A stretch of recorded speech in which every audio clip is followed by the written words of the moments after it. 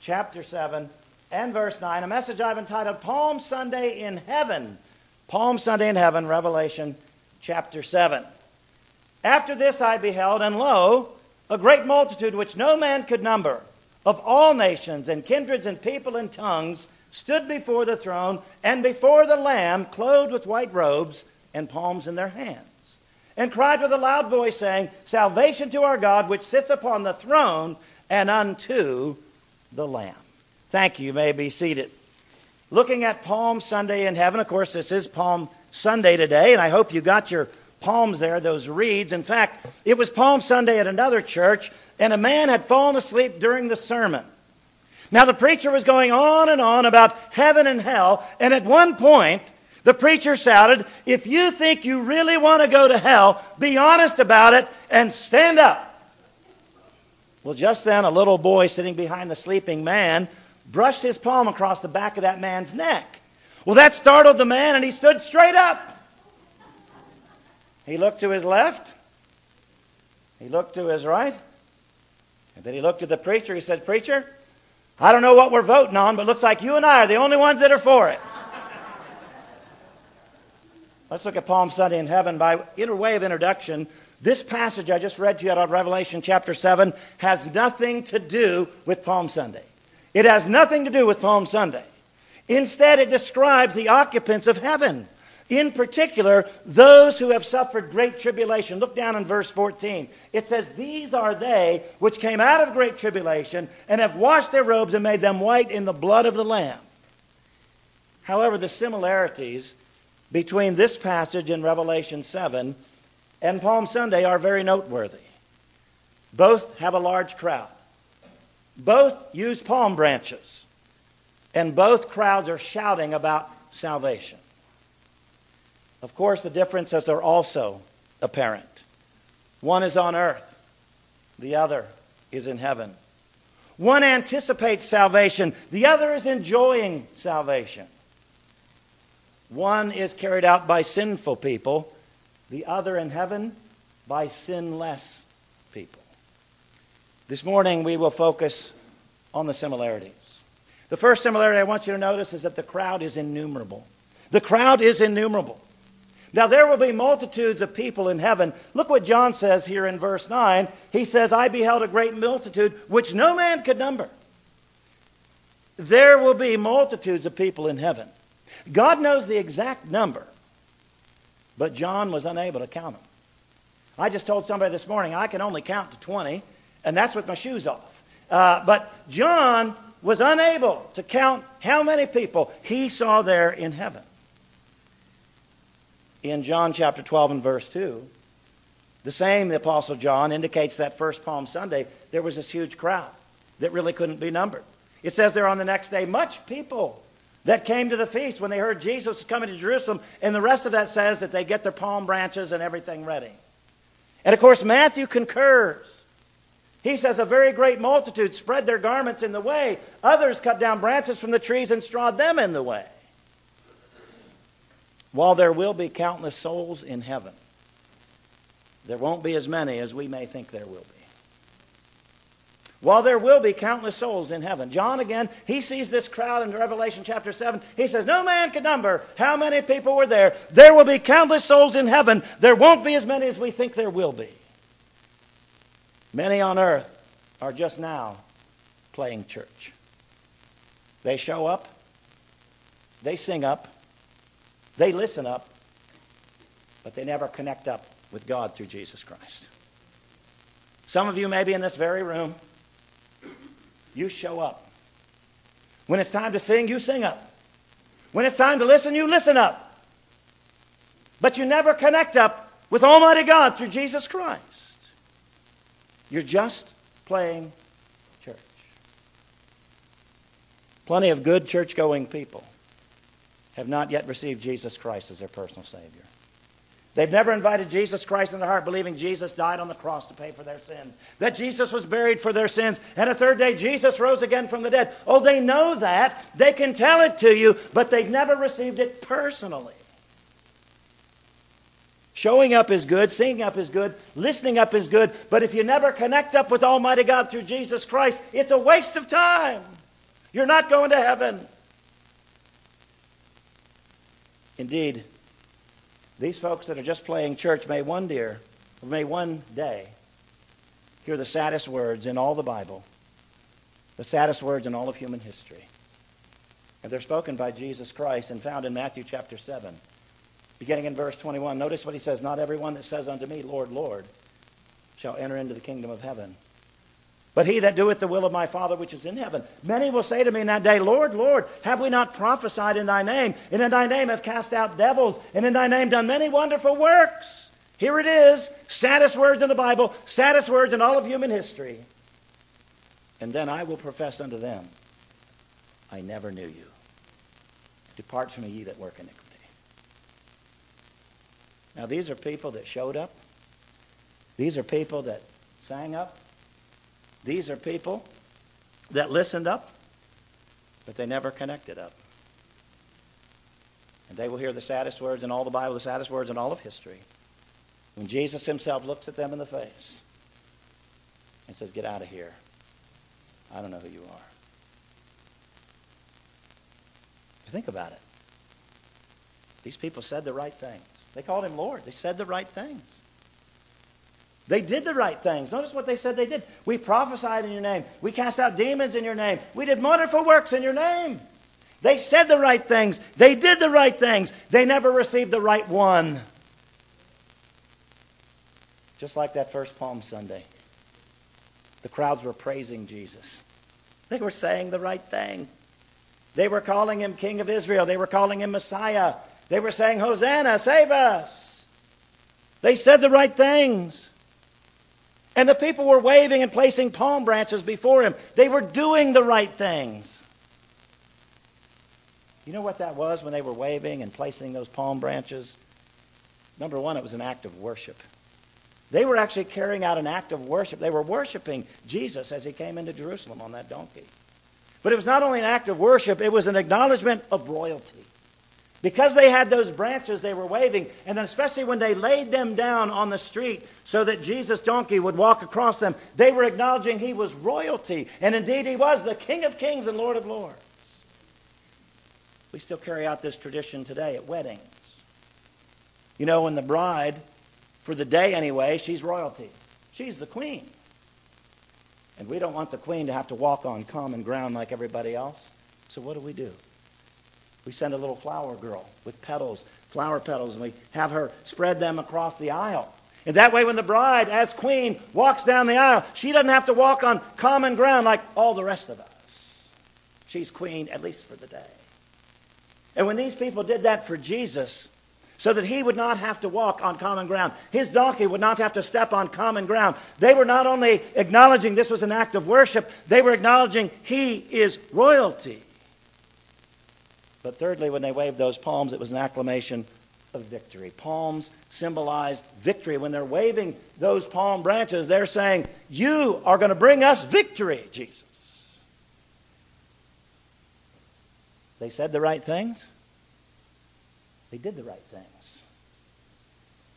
They received Jesus publicly, but they never received him personally.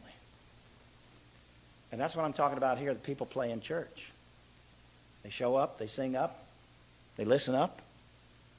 They receive Jesus publicly, but they never receive him personally. And the reason that's so tragic is the only way to get to heaven is not by going to church. The only way to get to heaven is by having Jesus Christ in your heart. You must receive him personally.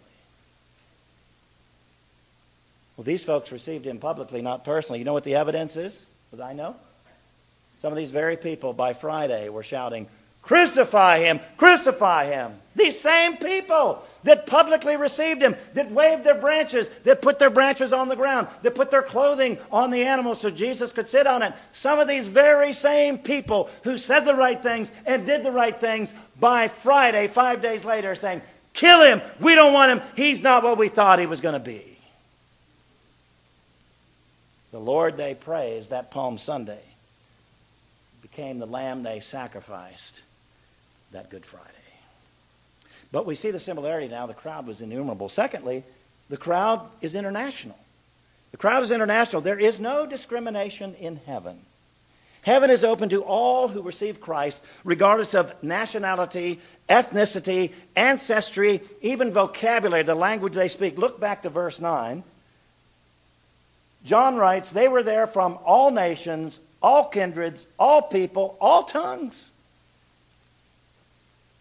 Heaven is open to all who receive Christ, regardless of nationality, ethnicity, ancestry, or vocabulary.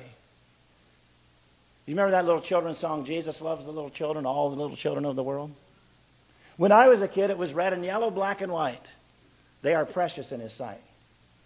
But somebody came along later on and changed the words.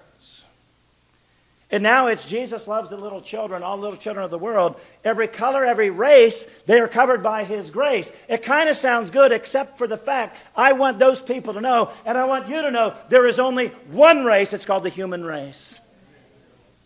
Now, the human race may have different colors of skin, may have different shapes of eyes. There is only one human race. And so when that song says every color, every race, what are they talking about? That's the kind of stuff that causes us to divide ourselves, thinking that there's multiple races. There's no multiple race. There's one race, the human race. And notice, they're all welcome in heaven. There's no discrimination in heaven.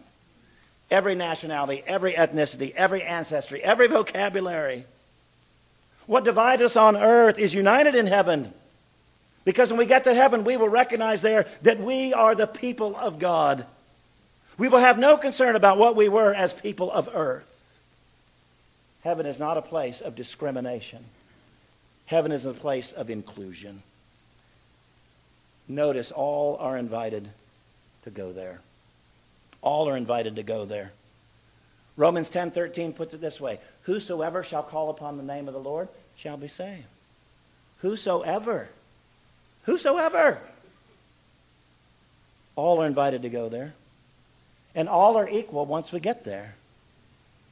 I want you to notice from the text, everybody is wearing white robes. Now, white robes, that's symbolic of purity. And it's not so much that we're wearing white robes. We're actually wearing the righteousness of Christ. Paul talks about that in Philippians 3:9. He says, and to be found in Him, not having my own righteousness, but that which is through the faith of Christ, the righteousness which is of God by faith. All are equal once we get there. Everyone is wearing white robes. Everyone is wearing white robes. Everyone's carrying palms, it says.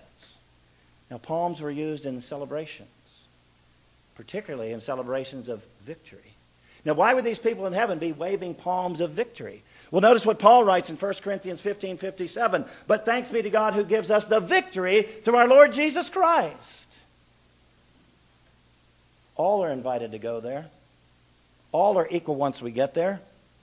All are children of God there. Now, that first Palm Sunday, the crowd was primarily Jewish. But they were from all over the known world. They had come to Jerusalem to celebrate the Passover. And so Passover was an international celebration, so that first Palm Sunday was also an international celebration. And so as we compare what happens in heaven yet to the future and what happened that first Palm Sunday, we see, first of all, the crowd is innumerable. We see, secondly, that the crowd is international. And thirdly, we see the crowd is inspirational. The crowd is praising God for His salvation. Look back to verse 10. And they cried with a loud voice, saying, salvation to our God who sits upon the throne and unto the Lamb. They are praising God, the Father who sits on the throne. They are praising God, the Son, who's called the Lamb here. God the Father conceived the plan of salvation, and God the Son carried out the plan. And so, they are being praised. That first Palm Sunday, the crowd essentially cried the same thing. First of all, they shouted, Hosanna. Now, the word Hosanna means save us. Save now. Please save. They were actually quoting the Messianic Psalm. Psalm 118, verses 25 and 26. You can look it up on your own time. And when you read it, you might say, well, it sounds like Palm Sunday. Yeah, that's what they were doing. They were quoting Scripture. They acknowledged Jesus as God's representative, the Messiah. And in fact, they were asking God to save them. Matthew picks up on this in Matthew 21:9. It says, "And the multitudes that went before and followed cried, saying, Hosanna to the Son of David. Blessed is he that comes in the name of the Lord. Hosanna in the highest." Now the heavenly crowd in Revelation 7 looks forward, the heavenly crowd is praising God for saving them. The Palm Sunday crowd looks forward to God's salvation, looks forward to God's revelation. Palm Sunday looks forward, and Revelation 7:9 looks backwards. Palm Sunday crowd, they're looking forward to the cross. Please save us. Revelation 7:9, they're looking back at the cross saying, thank you for saving us. But I want you to note the stark difference between how the praise is received. That first Palm Sunday, there was rebuke. When Jesus shows up, the crowds are there, the donkey is there, the palms are there, there's rebuke. First of all, in Matthew 21 and verse 16. The religious leaders come up to Jesus and they say, "Do you not hear what these people are saying?" And Jesus said to them, "Yea, have you never read, out of the mouth of babes and sucklings thou hast perfected praise?" And then Luke puts it a little more stark. In Luke chapter 19, beginning in verse 39, it says, "And some of the Pharisees from among the multitude said unto him, Master, rebuke your disciples. And he answered and said unto them, I tell you that if these should hold their peace, the stones would immediately cry out." I want to think about that for a minute. We know how we praise God. We sing and, we shout. But how do rocks praise God? Because Jesus said, if these people will not praise me, the rocks will. Fast forward to Good Friday.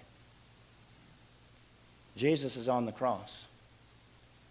Nobody's praising him. People are making fun of him.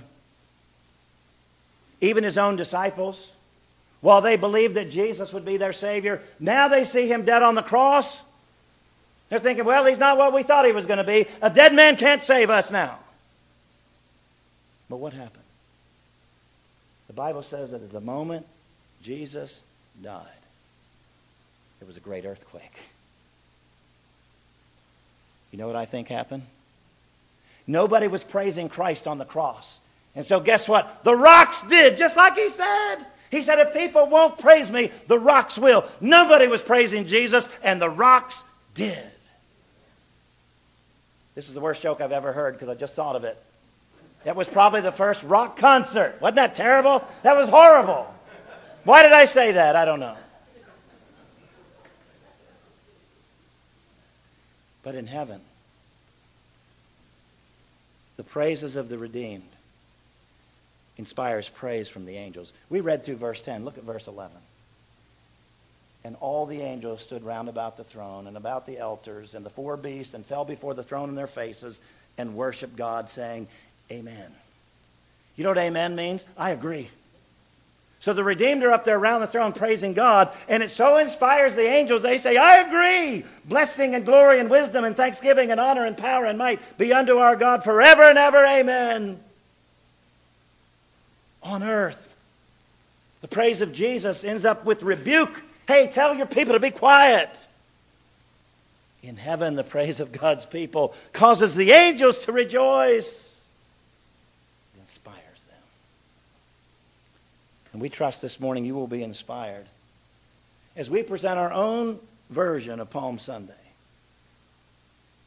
In a few moments, somebody portraying Jesus is going to come through these doors.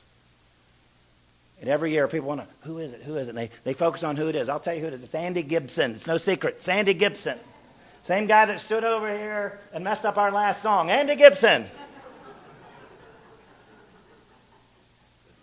Please don't focus on who's that dressed up. That's not the point. He's portraying Jesus.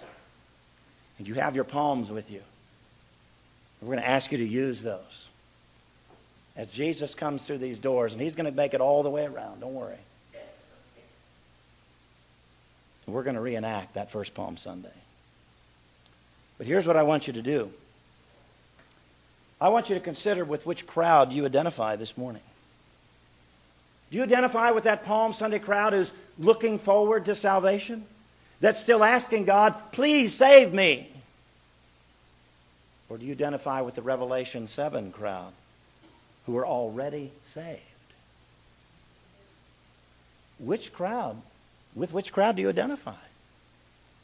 I hope all of you can say, well, I identify with the Revelation 7:9 crowd. I've already been saved. I was saved 5 years ago. I was saved 10 years ago. I was saved 50 years ago. Jesus Christ is my Savior. I know I'm on my way to heaven. I hope that's you. But there may be some of you here who can't say that. There may be some of you here that would say, I'm not saved yet. I'm like that Palm Sunday crowd. I'm still shouting out. I'm still thinking about, God save me. That's okay. Because you don't have to wait any longer.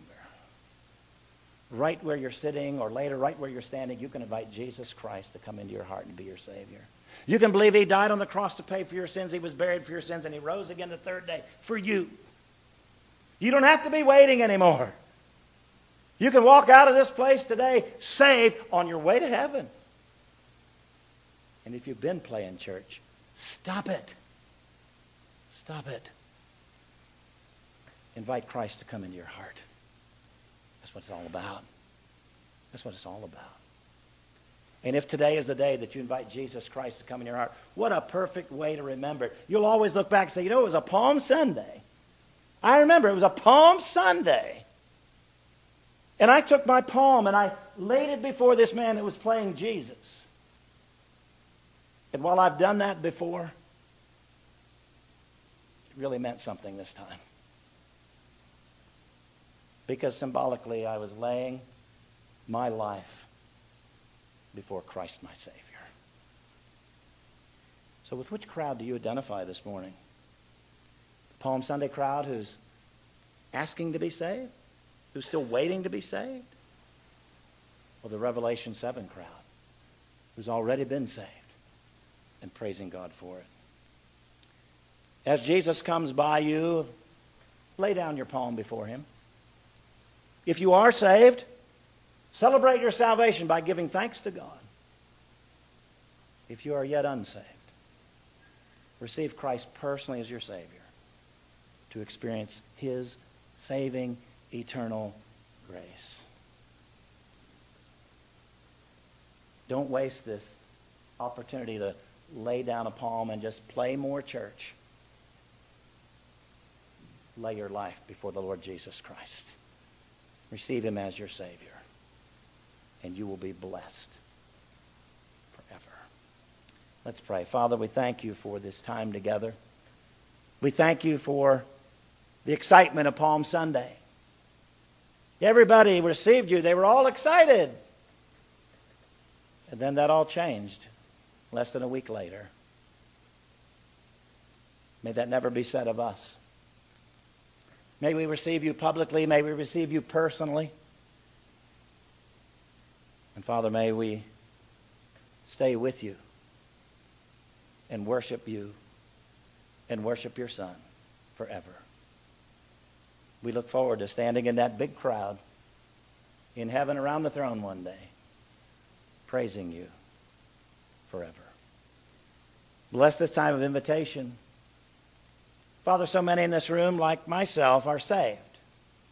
We can lay our palms before the portrayal of Jesus Christ and thank You for our salvation.